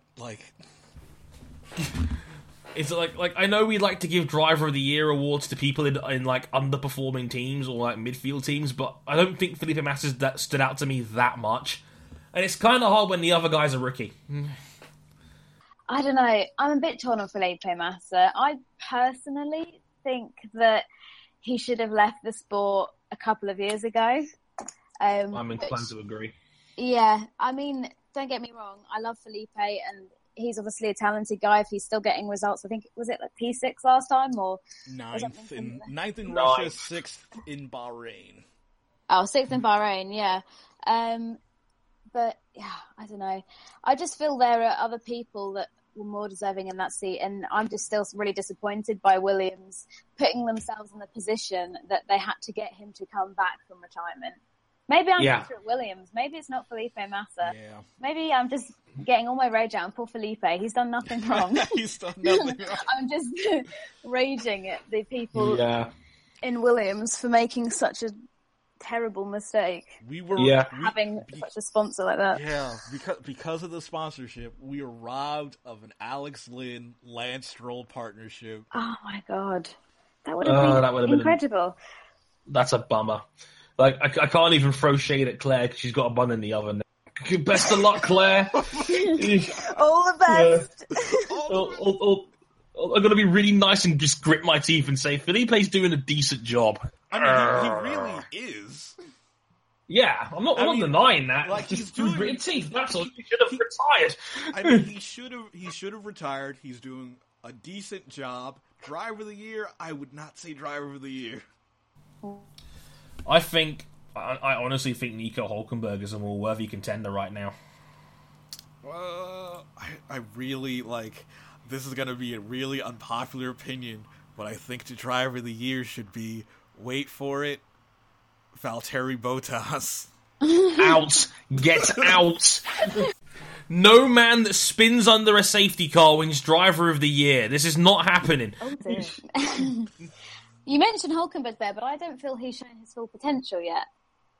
He's getting better by the round, and I've been really impressed, especially with his qualifying speed. He has absolutely outclassed Jolyon Palmer in every department this year. I don't know how much of that is down to Jolyon Palmer himself, but I've been really impressed by Hülkenberg out of all the midfield dudes so far this season. I think Hülkenberg stood out to me as one that's been really, really good. But then again, I've always been kind of on the Hülkenberg train of he's always been really good. So, maybe that's not a surprise to me, but still, at least that's what I think. Anyway. I'd probably say if I couldn't pick Bottas, I think I might go Esteban Ocon. Yeah. That's a good shout. I like fair. Esteban. That's fair. Another one from Sean, he goes, is there anything about Sky Sports F1 that you like? Well, I don't have Sky Sports, so that answers that one. I'm a Channel 4 girl because although we have BT Sport, we don't have Sky. But yeah, I actually have a really embarrassing story about this. Well, go I don't have Sky, right? I probably shouldn't admit to this. This is awful, right? So I went to a Williams Martini racing event. It was like a media event before the British Grand Prix. I think it must have been 2014, and so I'm sat by, it's in this foosball place in Shoreditch. Of course, it would be Shoreditch with a bar literally dedicated to table foosball. And I was chatting to this guy who was at the bar, and he looked all very professional. He's in his white shirt and chatting with him, telling him what I do. And he's like, oh, well, that's really interesting. So I said to him, oh, right, do you work with Williams? And he's like, oh, no, I work for Sky. And I was like, oh, wow, that's cool. What do you do in Sky? Thinking he's a producer, cameraman. He's like, oh, my name's Simon Lazenby. Oh, dear God. And he responded oh, I don't watch Sky, sorry. Oh, my God. Oh. His ego must have gone to the size of, one of the little table foosball balls. My God, no. I've seen some terrible things happen to Simon Lazenby on air. That probably takes the cake. Burn! burn! The sickest of burns, and it was a complete accident. It was a complete accident. I was like, oh, sorry, mate. Like, then I was like, off I go. Oh, dear. So, yeah, that was the first time I met Simon Lazenby, but we're like best friends now, so it's fine. That is one of the funniest things I've ever heard on this podcast. I've done 85 episodes. That's gold. That is unbelievable. You didn't even realize. The thing is, I have so many more stories like this of just me totally embarrassing myself. Okay, like, every time Katie comes on the show now, we have one Katie Fairman journalist story. Like, this is now official. Last time it was Felix Rosenquist and a wasp. Do you remember this? Yes, I do. That was on the last time. Literally him running to the other side of the paddock because he was running away from a wasp. And I was like, are we going to finish this interview, or are you just going to seek shelter in your team garage? So, speaking of that on a segue real quick, like, did you see the viral video of Cal Crutchlow getting a wasp stuck in his racing suit? Yes, that was insane. It's like some really funky dance move on his bike, but... Yeah, he was all like a wasp king, flew into his suit, and he got stung 6 times. Oh dear, Did he really? I didn't know he got stung. Yeah, he got stung 6 times. He had to strip down when he got back because he qualified on the front row. It was during he qualified third. So he was in Parc Ferme basically, and he had to skip the interviews and go off to the side and unzip his levers and basically just make sure it was dead because he got stung about 5 or 6 times. He said in the interview afterwards, it was again. It's on the BT Sport MotoGP Twitter page if you haven't seen it already. But are you sure we're not sponsored by the BT Sport MotoGP Twitter page? I don't know, Katie. Let's have a look at the next question. And the question is, how would you react if F1 to BT Sport? Hey, BT Sport, like throw some cash our way. Yeah, exactly. After some free subscription service or something. Yeah. Can you at least give us your talent for interviews? At least, like, I will settle for that. Like. But I'm none the wiser. Money is money. It's going from one pay TV channel to another really expensive pay TV channel. So I wouldn't really care. It depends on who they could bring with them as personalities that could enhance or maybe, downgrade the product, depending on how you want to look at it. I don't know who they'd even bring in, to be honest with you. Like, I know Martin Brundle followed the money when he went from BBC to Sky, for example. He openly admitted that, he's got kids' mouths to feed. I don't know who else they could bring, but I would be pretty, I'd be shrugging my shoulders because I'm getting rid of my Sky Sports next month anyway. So, I'm not really all that fussed. I don't know about you, King. Ooh, again... the only way I can watch British coverage is through totally legit sources. Of course. Hashtag. So, to me, again, it wouldn't mean much, and I'm pretty sure that, I don't know, there's something about BT Sports coverage of MotoGP that just seems a bit, it feels like the production values don't seem as high as Sky Sports. They don't. As a guy that has been to some of their TV products, I was down there when they used to have the show MotoGP Tonight on BT Sport. They film pretty much all their content off the same studio. It's kind of nuts, and yeah, it's not as high budget as Sky. I'll tell you that for free. And yeah, some of their presenters and their magnum opus of basically back anything British and have Keith Hewen commentate on Valentino Rossi with his jeans wrapped around his ankles, I'm not a particular fan of, to say the least. Katie, though, would be delighted because she has BT Sport. Don't you, Katie? I do. Thanks to Mum and Dad. They're paying the bills. But yeah, I don't mind BT Sport. The MotoGP coverage, it's not great, but then I've only been following MotoGP seriously since last year, so it's what I'm used to. Yeah. But Susie Perry, I think, as a presenter, I think she does a good job. She did a good job with the F1. I've followed her since her Gadget Show days. Me too. Absolute class program. It was brilliant. Yes. But yeah, I don't have Sky, but I don't think it makes me any less of a fan for not having Sky F1 and not having every session live and everything like that, because at the same time you've got things like the internet and Twitter to keep you updated, sites like Autosport Live, just get that one in there. Keep my of course happy. You did. Oh, for God's sake. But yeah, I don't think it makes me any less of a fan for not having Sky. Mm-hmm. But yeah, I don't know. I mean, any time that a major series switches like broadcasters in the UK, America gets something out of it. Because I remember when MotoGP switched, we got Toby Moody, so that was great. Oh yeah, Toby Moody's great. Yeah, he went from hosting MotoGP in the UK to commentating on Global Rallycross here in the US. I've mentioned this on Bike Live on many occasions, but I missed the golden era of Toby Moody and Julian Ryder commentating MotoGP races together with Spalders and Randy Mamola. Those were the days. Those were the days on British Eurosport. It was a better time. Anyway, another one from Shawnee, and this is probably one more for you, King, because I'm not a big music guy, but he asked top 5 rappers. Oh, I'm not a big music guy either, but okay, top 5 rappers. I'm gonna have to go with Kendrick Lamar. He's really good. Where's Cook and Matt? Where's Cook and Matt?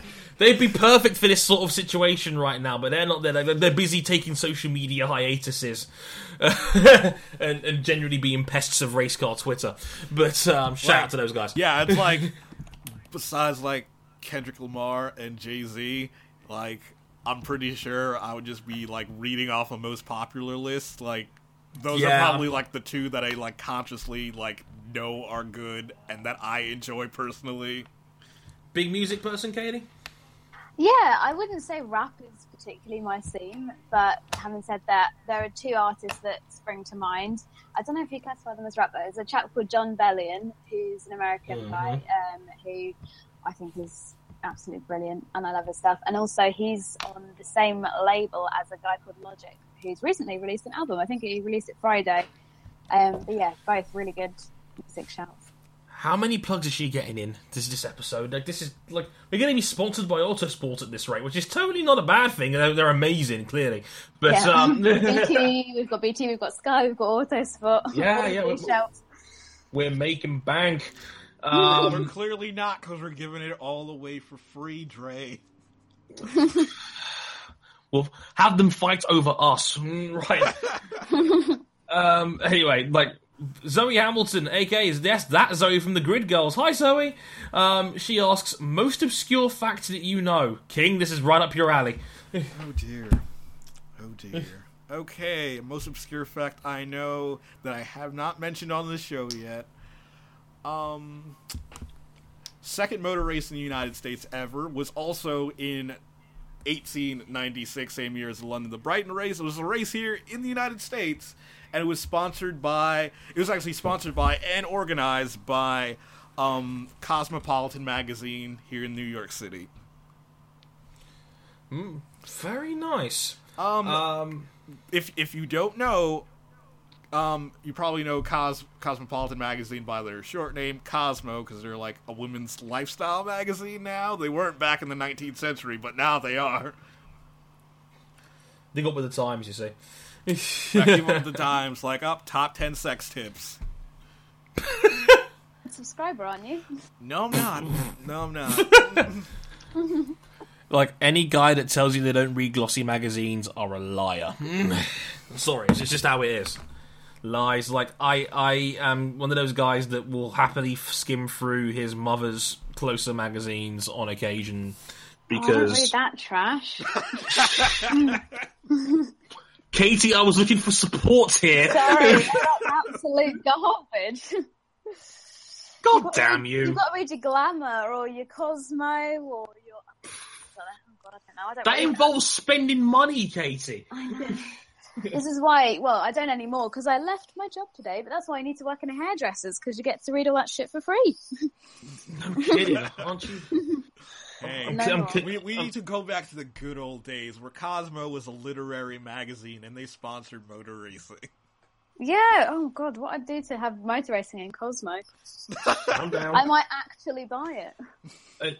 And here's our full-page spread on Lewis Hamilton. Oh god, yeah. Top 10 sexiest F1 drivers. I'm like, oh god's sake.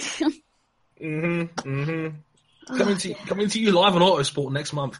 Yeah, I think we've got that set up as a feature. Like, Zach Brown, you lied to me. You said Autosport wasn't going to change. I'm not a big obscure fact guy, but I do know that instead I will improvise and will read off the fact on this Snapple cap. See? Oh See? gosh, Snapple, get another shout out there. Marco, if you're listening. Marco. Why won't you return my calls, Marco? But we'll read the snapper cap on the top of this cap. It says, if the Fuma Nairo were a digital camera, it would have 576 megapixels. The more you know, kids. The more you know. Katie, you got one? Or am I going to move on? I don't really have any obscure facts. I'm just going through Uber facts, which is normally where I get my pointless knowledge from. The only one I can think of is something like, I think it's a crow remembers every face it sees. I'm sure I haven't made that up. I'm sure that's what it's on. Yep. But I don't know. I'm absolutely rubbish at facts. Yep. I'm sorry, I've completely let the side down. Yeah, I can't help you on that one. Unfortunately, King is an encyclopedia. God bless him. But I'm not that sort of dude. Shawnee, back to Shawnee goes and he asks, which team has the biggest performance gap between their drivers? Should we just say Renault? Next question. Renault, yeah. I think that's fair enough. Like the only, anyone? Renault would have a smaller gap between their drivers if they replaced Jolyon Palmer with his younger brother Will. Yes, thank you. Will's brilliant. Yeah. Which is funny because his next question is, if Palmer was booted out mid-season, who would be his replacement? I didn't make that. That's literally the next question. Wow, that's a nice segue. Well, I still want them Fernando Alonso to leave McLaren Honda and go to Renault halfway through the season, but I don't think that's going to happen. I'm all for Ollie Rowland getting the seat. Yeah, I'm agree with Dre. I'd like to see Oliver Rowland in that seat. It's like I'd really like to see Will because it would be hilarious. There would be plenty of memes of a driver getting replaced by their younger brother. But again, I don't think Will's quite ready yet. Maybe like if Jolyon Palmer could keep his seat for like one more year, then we can see it. We shall nickname him Ralph. Going back to Zoe real quick for a second as well, she also asks, how many chilies can you handle at once? So who's into their spice? Oh dear. I'm the worst with spices. I'm such a wimp. Me too. I'm terrible. To be fair, like me and King are not your stereotypical Jamaicans. We can't handle spice, unfortunately. It's one of those because we cook with a lot of spice in our food, and it's like I can't handle it. I'm terrible. I like spice when it adds flavor, but not heat. Not heat. Like you've seen one too many episodes of Man vs. Food, then have you? Yes. Yes. I'm not watching Man vs. Food again. It'll put you off life. Yeah. Like back to Shawnee in the books again. He goes, favorite F1 TV intro sequence. Now that's an interesting one. ITV maybe. No questions asked. It depends on which one. Depends on which intro you're going with here, because like some of the ones are really corny. Like, oh, we're just gonna throw this Chinese person on here because stereotypes. That's fun. But I'm trying to think here. Like, I know you can't really beat The Chain, but I did genuinely like ITVs back in the day. Like ITVs with Mobies Lift Me Up was really, really good. I can't argue with that one. King, what has NBC got over there for you? I probably wouldn't pick MDC for US intros. I'd probably pick Speed TV, like Fox's motorsports channel. They used to broadcast Formula 1 before NBC did. I'd probably pick theirs just for like nostalgic, because it was like, I'm pretty sure they kept the same intro for like a good 15 years. Also, I've got to give a shout out as well. Back in the days when ITV was like in the late 90s, they had Jamiroquai do the intro for him. That was pretty sick too. That was actually the former intro for this very podcast, believe it or not. Yeah, it was. You got to go way back for that one. See if you can find it on the archives, and shout out if you do. Another one from Shawnee who asked, Star Wars or Doctor Who? Star Wars. Straight in there, Star Wars. King? Wait, what was the question? I got caught up in the nostalgia and watched the intro on YouTube. You get Star Wars or Doctor Who? Star Wars. Yeah, boy. Yeah, like I'm trying to back for Doctor Who here as hard as I can, but the series has gone off such a cliff the last 2 or 3 years. that I kind of have to say Star Wars because the new films have kicked serious arse. Like, if I had to pick, like, if it was, like, specific, like, a specific season of Doctor Who, maybe Doctor Who would win, but, like, overall, in general, Star Wars. Well, what's your favourite series of Doctor Who, then, King, real quick? I want to say... Ooh, which season? It was probably one of the early David Tennant seasons where it was, like I was again, thinking unpopular opinion, Donna was my favorite companion. Hashtag Donna is the best companion. That's not that's not an unpopular opinion, King. Like, I know everybody loved Donna Noble. Like, I'm Team Martha Jones, so I know the feeling on this one, but like, I think that's a more unpopular selection. I will fight you over this, King. I will fight you over this one, King. Trust me. Like, he doesn't know. He's muted his mic for that very reason. He wants none of this. But yeah. Overall, Star Wars for me, to be honest with you. Kevin Sirhans asks, do you think the B-Spec Red Bull can compete with Ferrari and Mercedes? How do I break it to them? How do I break it to them that it's going to be a no? Yeah, like, Red Bull are not suddenly going to find 3/4 of a second in the space of like 5 races. So I'm with King on this one. It won't be. Like, Red Bull are going to be playing catch up probably all season long, I reckon. They're a long way off where they need to be. The gap is going to be smaller, but there's still going to be a gap. We mentioned it. Verstappen finished a minute behind Valtteri Bottas' winning car in Russia. That kind of says it all, more than anything else. Going back to Shawnee again, he says, "Where did you get the music for the segue between topics?" This is one question we've actually gotten a lot on this show. The intro is custom made for us from Adam Johnson, former host of the show. He also has borrowed songs from the Wipeout soundtrack over the years. If you've ever been a fan of the video game series Wipeout, they have a lot of really great songs in there, and I believe he uses the Piranha theme in there a lot as one of our segues. I can't remember on the other one that he's got, but Shawnee, I will tweet you personally what the full list of what the music we use in there. But off the top of my head, that's what I can remember for you. So yeah, that's a little behind the scenes question there for you. Vic, the Rainmeister on Twitter asks, after Haraf, is the MotoGP title now a 3-way battle? I think it could be a 4-way battle. There's 10 points covering the top 4 right now. Like, Mavericks, Rossi's got a 2-point lead on Vinales. Marquez is 2 points behind him, and then Pedrosa's 6 behind Marquez. So there's only 10 points covering the top 4 through 4 rounds. Like, this has actually been a really gnarly season so far. At least that's what I think, anyway. Help me out here, somebody. What do you guys reckon? What do you guys think? Yeah, I'm in agreement. I mean, I think it'd probably be more of a 3-way fight than a 4-way fight. As amazing as Dani Pedrosa's performance was in Jerez over the weekend, I still think it'll be between Rossi, Vinales, and Marquez. Katie, don't put that on Twitter. The Pedrosa hive will come after you. That's why I was so hesitant. Like, the minute... I think, like, the most ever I get tweeted about any episode is either when I make a comment about Max Verstappen, because the Dutch people will always find me, or I comment about anything involving MotoGP. Don't mention Pedrosa's name in vain. Like, there will be a bunch of angry fangirls chasing after you. Sending me Pedrosa gifts.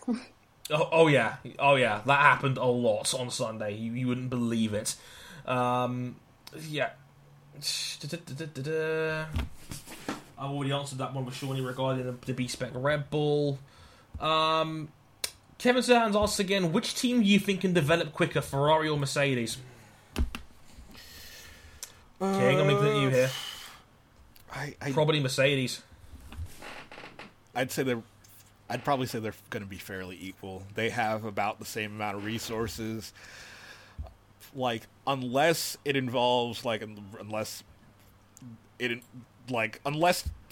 this development race they're going to start hiring people to try to get an advantage over each other, I'd probably give it to Mercedes because they're in Brackley and Ferrari are in Italy, which is nowhere near England. Good geography knowledge there. Well done, King. You're recovering there slowly. A+.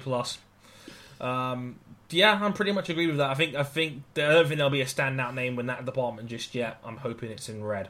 Just saying. Vic asking again, has Dre recovered from that Carly Lloyd free kick? In case you missed it this weekend, me and King had some games of FIFA with each other with some surprising results. Yes. Go on, King. Oh yes, because it was due to popular demand that I called Dre out, and the internet says, Dre, you better face off against King.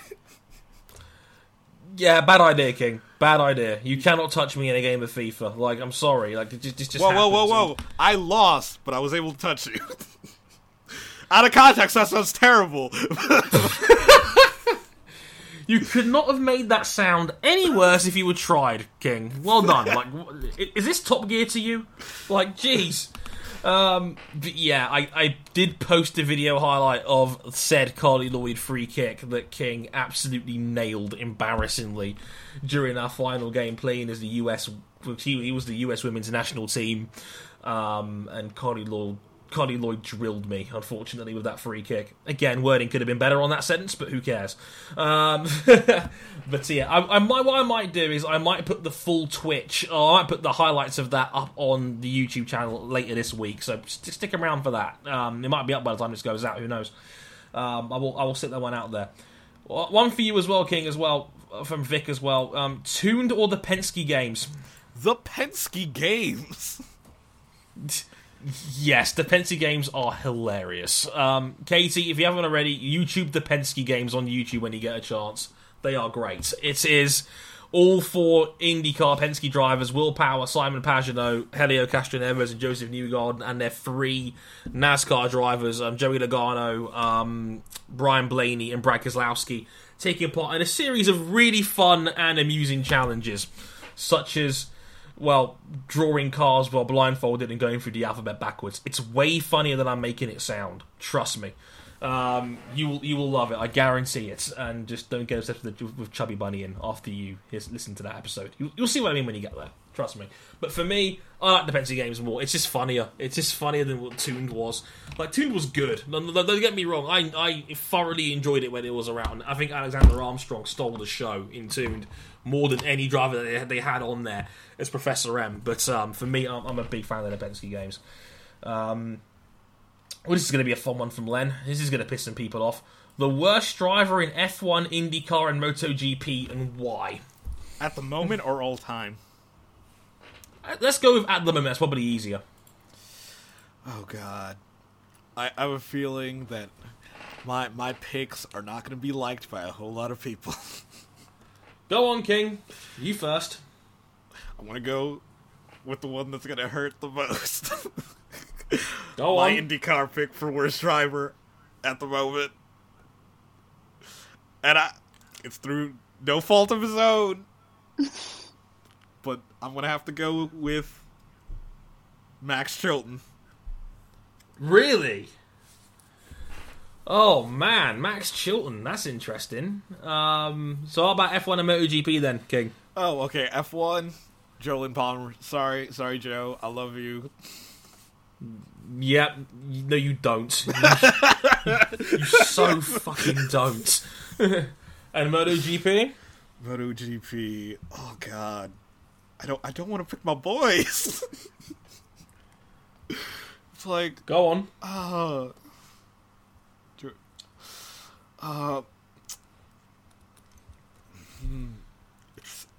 Nah, actually, I don't have to pick either of my boys at KTM. Sam Lowe, sorry, Bex.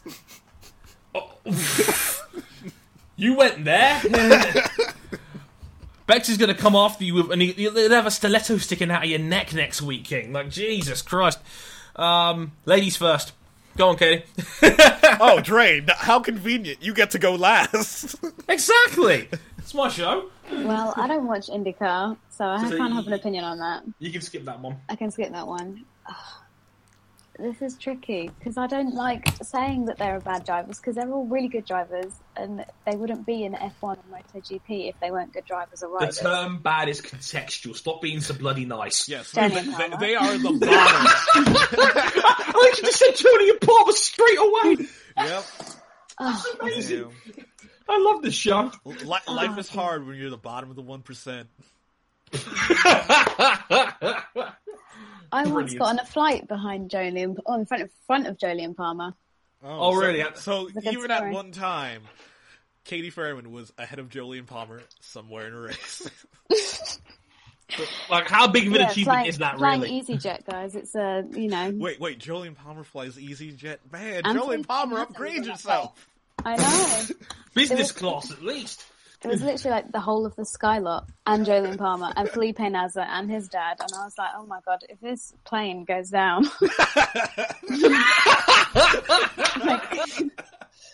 Oh my god. Yeah, like, that if was this awful. plane goes down, Channel 4's ratings are going to go up. Exactly, yeah. And MotoGP then, Katie, given you just got into the series? I don't know. I think...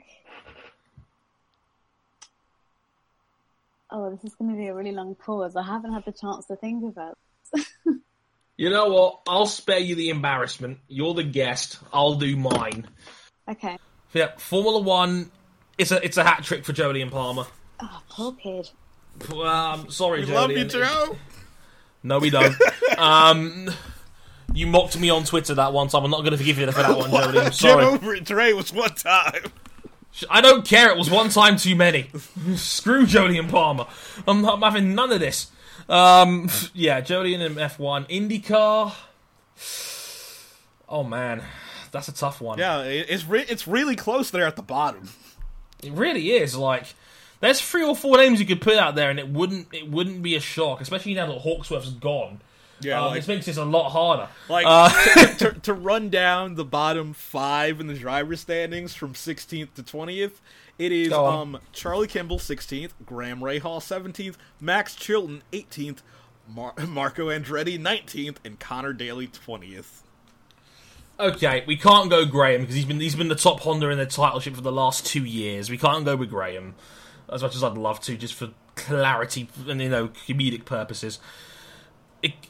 Kimball would fit the aesthetic of this show, really, wouldn't it? But I can't go Kimball. Yeah, Kimball has had 8th place this year, and he's in 16th place in the championship. But yeah, but that's the thing. Like Kimball will actually probably finish around the top 10 because Kimball's just slightly above average. That's the whole point of Kimball. Like, he's actually decent. It's just he's not an elite level guy. Oh god. Yeah, like Marco is 19th, but has a 7th place. Max is 18th, but again, his best finish is 12th. Connor has not finished higher than 14th. But, obviously it's not his fault because his car is, his team is just trash. It's like... It's so hard. I just went with Max because he was obvious. Max has, fantastic equipment, but, he's just not that quick out there. Yeah, Max Chilton probably would have to be my pick as well on that one, and, yeah. Connor Daly, you got a lucky escape. Yeah, we have a really tightly knit fan base that really, really, really, really loves Connor Daly. Yeah, it's kind of a problem. But even that fan base, hi Lizzie and Danny, openly started to admit Daly's a bit shit, which I think is kind of funny. AJ, even Carlos Munoz, his teammate, who is usually spectacular, has not been. Yeah, Foyt is a pile of garbage at this point, so I'm okay with that. MotoGP, I would probably say Tito Rabat, unfortunately. Yes, my boys escape. I was tempted to say Carol Abraham, but hey, Carol Abraham was qualified on the front row in a race this season and has a top 10 finish to his name. Okay. For Katie's sake, I'll run 17th down to the bottom in MotoGP. 17th is Suzuki's Andrea Iannone. 18th is Carol Abraham. 19th is Tito Rabat. 20th is Alex Rins. 21st is Bradley Smith. 22nd is Parla Spagaro. Then, not classified in the championship because they haven't scored any points, Sam Lowe's. And Tasada for Suzuki. No, we're not going to have 2 for Sam Lowe's, are we? Bex will never forgive me for this. You put this upon yourself, Dre, when you took that mailbag question. My bad. Go on, Katie, whenever you're ready.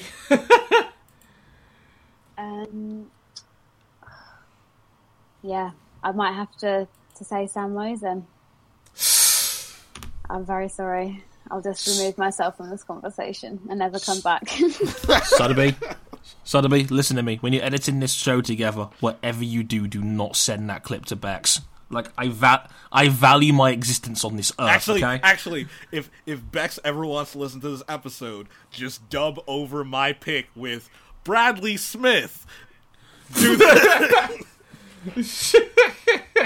I see what you did there. So with that exact same audio No. You people are bastards. Matt himself from MSTF1 at Skellingtor asks, do you like your sausages boiled or fried on a pan? Serious questions on this show, guys. What about an oven? Oven bake? I like mine. You are very posh, Katie. My God, like I'm a fry up sort of guy, so like I like mine fried. Yeah, I'm with Dre. Fried. Right. Katie is posh as all hell. She eats dinner at the Ritz, clearly. This is a great one. This is a great one as well from our man, Bike Live main anchor, Mr. Lewis Sotheby himself. He goes, after the Spanish Grand Prix went nothing like Bike Live predicted it would, what are your worst motorsport predictions ever? I've called people out on their bad predictions. I haven't had a bad prediction as my fantasy. Oh, shut up! Fantasy IndyCar standing can attest to. I'm 4th in the world in fantasy IndyCar. I'm looking forward to that free trip to next year's Indianapolis 500. Thank you, Mark Miles. See you there. Yep. Katie apparently has got to shoot off in a minute, but have you ever had a really bad prediction before you go? Prediction? Oh, God. I don't know. I should have probably looked at these mailbag questions before I came on, so I'd actually have some answers instead of just me going, How about this? For a bad prediction, you may have missed out on the chance to recognise Simon Lazenby at a Williams meetup. Well, I think that could be the one. I mean, what a point for me to leave on. Yeah. On serious though, Katie, it's been an absolute pleasure. You're welcome anytime. Seriously. Bless you guys. Thank you very much for having me. Yeah, you take care, darling. Yeah, take bye. Care.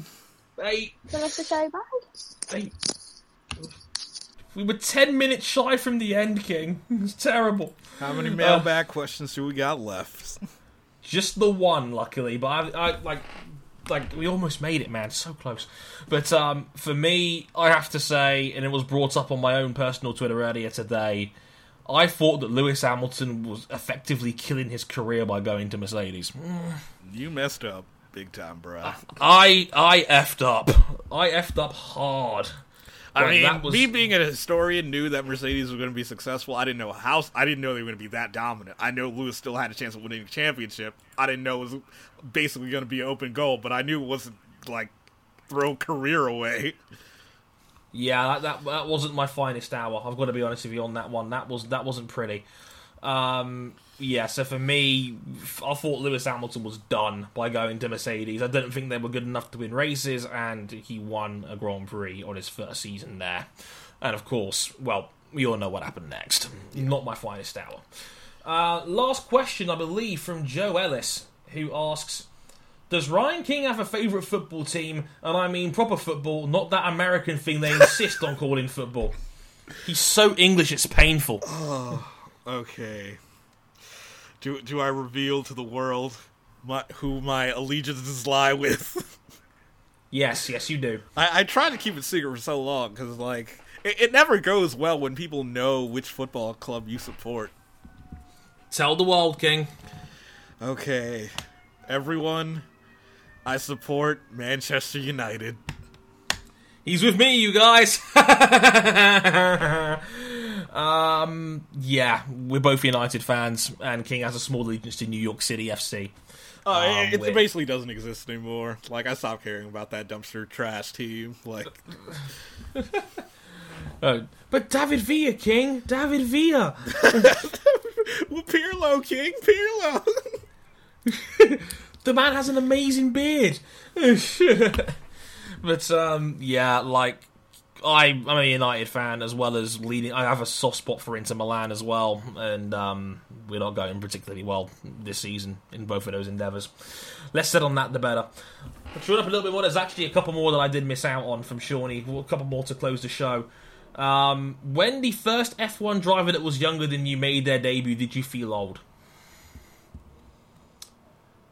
For me, it wasn't so much driver, it was rider. When I saw Fabio Quartararo making his World Championship debut at age 15, I was like, oh god. It was terrible. Like, he was born in January of 1999. and my brother is a year older than him, almost to the day. It made me shit myself looking at that. I was like, God, they really are getting young now, these dudes. Because Fabio dominated the junior championship the year before at age 15 and was able to, like, they bended the rules to get him into the main world title before he turned 16, which is just how nuts it was, really. What about you, King? Oh, who was the first guy younger than me? Like the first guy that I knew felt like uncomfortably close to me in age was probably Jaime Alguersuari, but he was like a year or two older than me. I was gonna say, like, I probably would have guessed Alguersuari for you, but because yeah. Like, he was uncomfortably close to me in age, and two, he replaced my boy Sebastian Bourdais mid-season. Oh, that didn't help either, I can imagine. And Bourdais was old as hell at that point. So for me, probably Fabio. And last question again from Shawnee. Thanks for the help, man. Is, with the absurd amount of money top drivers earn, couldn't they buy their own F1 team or any team from other motorsports? No. They know a black hole when they see one. Like, that is not a clever idea. F1 teams are ludicrously expensive, and the example that King pointed out to me a couple of months ago was that if Audi wanted to start an F1 team from scratch, you'd be looking at something like 1.2 billion. Yeah, 1.2 billion for a championship contender. I know Gene Haas is burning about 100 mil a year on a team, and who's the highest paid Formula 1 driver at the moment, Dre? I think it's Lewis, but how much a year is he getting paid right now? Lewis is getting about 42 million a year, which isn't actually all that big in the grand scheme of things. Yeah, I mean, he could probably save up, so by the end of his career, he could probably afford to run a team for, like, one season. Yeah, so, yeah, money is relative in the grand scheme of things. Like, don't get me wrong, he is rich, but he's not, I can own an F1 team rich. Yeah, very few people are that rich. Very few people are that rich. Like, MotoGP, it's more realistic because the cost to run a MotoGP team is much lower. Yeah, like, again, Clarence Seedorf used to have a Moto3 team. That was a fun one to keep an eye on. They used to have a 250cc team. Yeah, and I know on Bike Live, you talked about Rossi getting he's pretty much guaranteed an entry next year. I was nice about it on Bike Live, but I hate that with every fibre of my being. VR48. 46. I mean, might as well be 48 because they're not running number 46. No. To say the least. But that'll just about do it for this week's episode of Motorsport 101. We have some late breaking news from the IndyCar world. They have confirmed there will be at least 33 cars in the 500 because the three seats have been confirmed. Two from the newest team, Juncos Racing, they're expected to announce 2 entries in the 500, which was surprising because everyone thought it would be just one car. Yep, sweet. So the two drivers are going to be Sebastian Saavedra and our dear love Spiglet, Spencer Pigot. Spiglet, yay. And also the third announcement, quote, Racer Magazine has received assurances that Buddy Lazier and his Lazier Partners racing team, which has faced large financial obstacles, will be entering the month of May. I like that you couldn't even keep a straight face as you finished that sentence. That kind of says it already, doesn't it? Yeah. I wonder. I want there to be 34. I want someone to get bumped this year. But how else will Pipperman compete? Whoa. Whoa. How will Buddy compete? You make a good point, my friend. You make a good point. I'm joking. Yeah. That'll do it. Great to see Shout out to Spiglet in there. Pipperman. Get that top 15 this year. Top 15. Get that money. Get that money. But that's awesome. Yeah, again, good for Spiglet to get another 500 crack, and great to see Juncos Racing in IndyCar proper. We'll be seeing their very first race as an IndyCar full-time team in the month of May. Looking forward to that. Now can I finish stoking? Yes, you could finish the show now. And that'll just about do it for this week's episode of Motorsport 101. I hope you guys enjoyed it. Places you can find us one more time. We're on youtube.com/Motorsport 101. We're on Facebook.com/Motorsport 101. We're on Twitter @Motorsport_101. And you can follow us personally on Twitter @Harrison101HD and @RyanEricKing. And if you feel like backing us financially, you can follow us on Patreon patreon.com/Motorsport 101. It includes early access to this show and our other show, Bike Live, as well. If you want to follow Katie, who was a fantastic guest as she always is, you can follow her @Katie Fairman. So check her out. That's Katie with a Y, by the way, just in case you weren't sure. But thanks to everyone who's listened in. Thanks to everyone who sent in mailbag questions. You guys were great, much appreciated. How on earth did we go 2.25 hours? For the love of God! We gotta shorten these things eventually. Like maybe cut it down to like maybe an hour, 2 hour long shows a week, maybe. You can't hear it, but somewhere somebody just threw a tomato at my face, like, boo! We like long shows!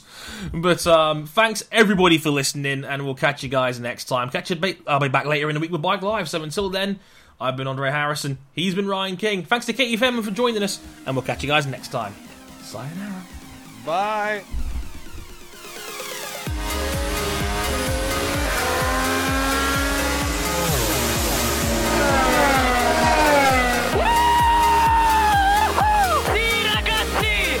It, mate. I cannot believe you are the world champion!